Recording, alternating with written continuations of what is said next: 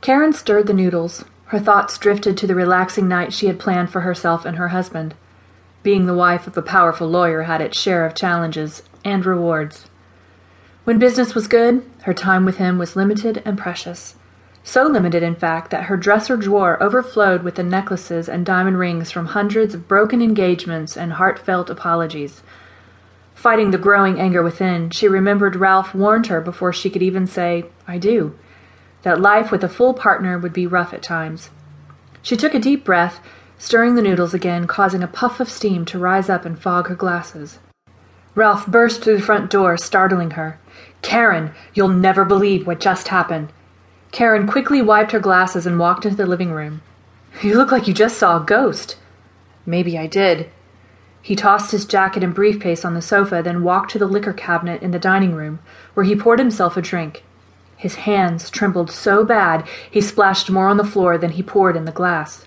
Karen ran toward him and grabbed the glass and beaker of Amarillo and poured it for him.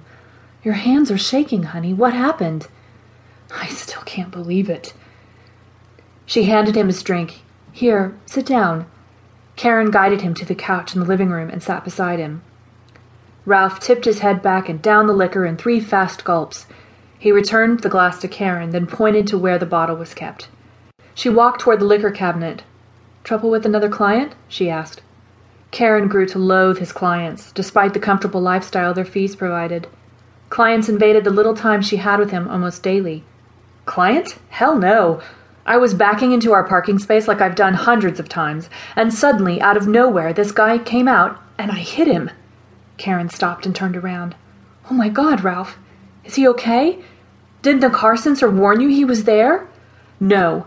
And I swear to you I was looking in the rearview mirror and he was not there." "I don't understand it. I think he's okay, though." The glasses clanked as Karen poured the brown liquor into the glass. It smelled sweet. Setting the bottle down, she took a sip and let the warm liquid roll off her tongue. She took another gulp before refilling the glass and returning to Ralph. "Are you sure you hit him?" "Pretty sure. It was hard enough to do about $2,000 in damage to our new Mercedes. The rear taillight smashed to hell."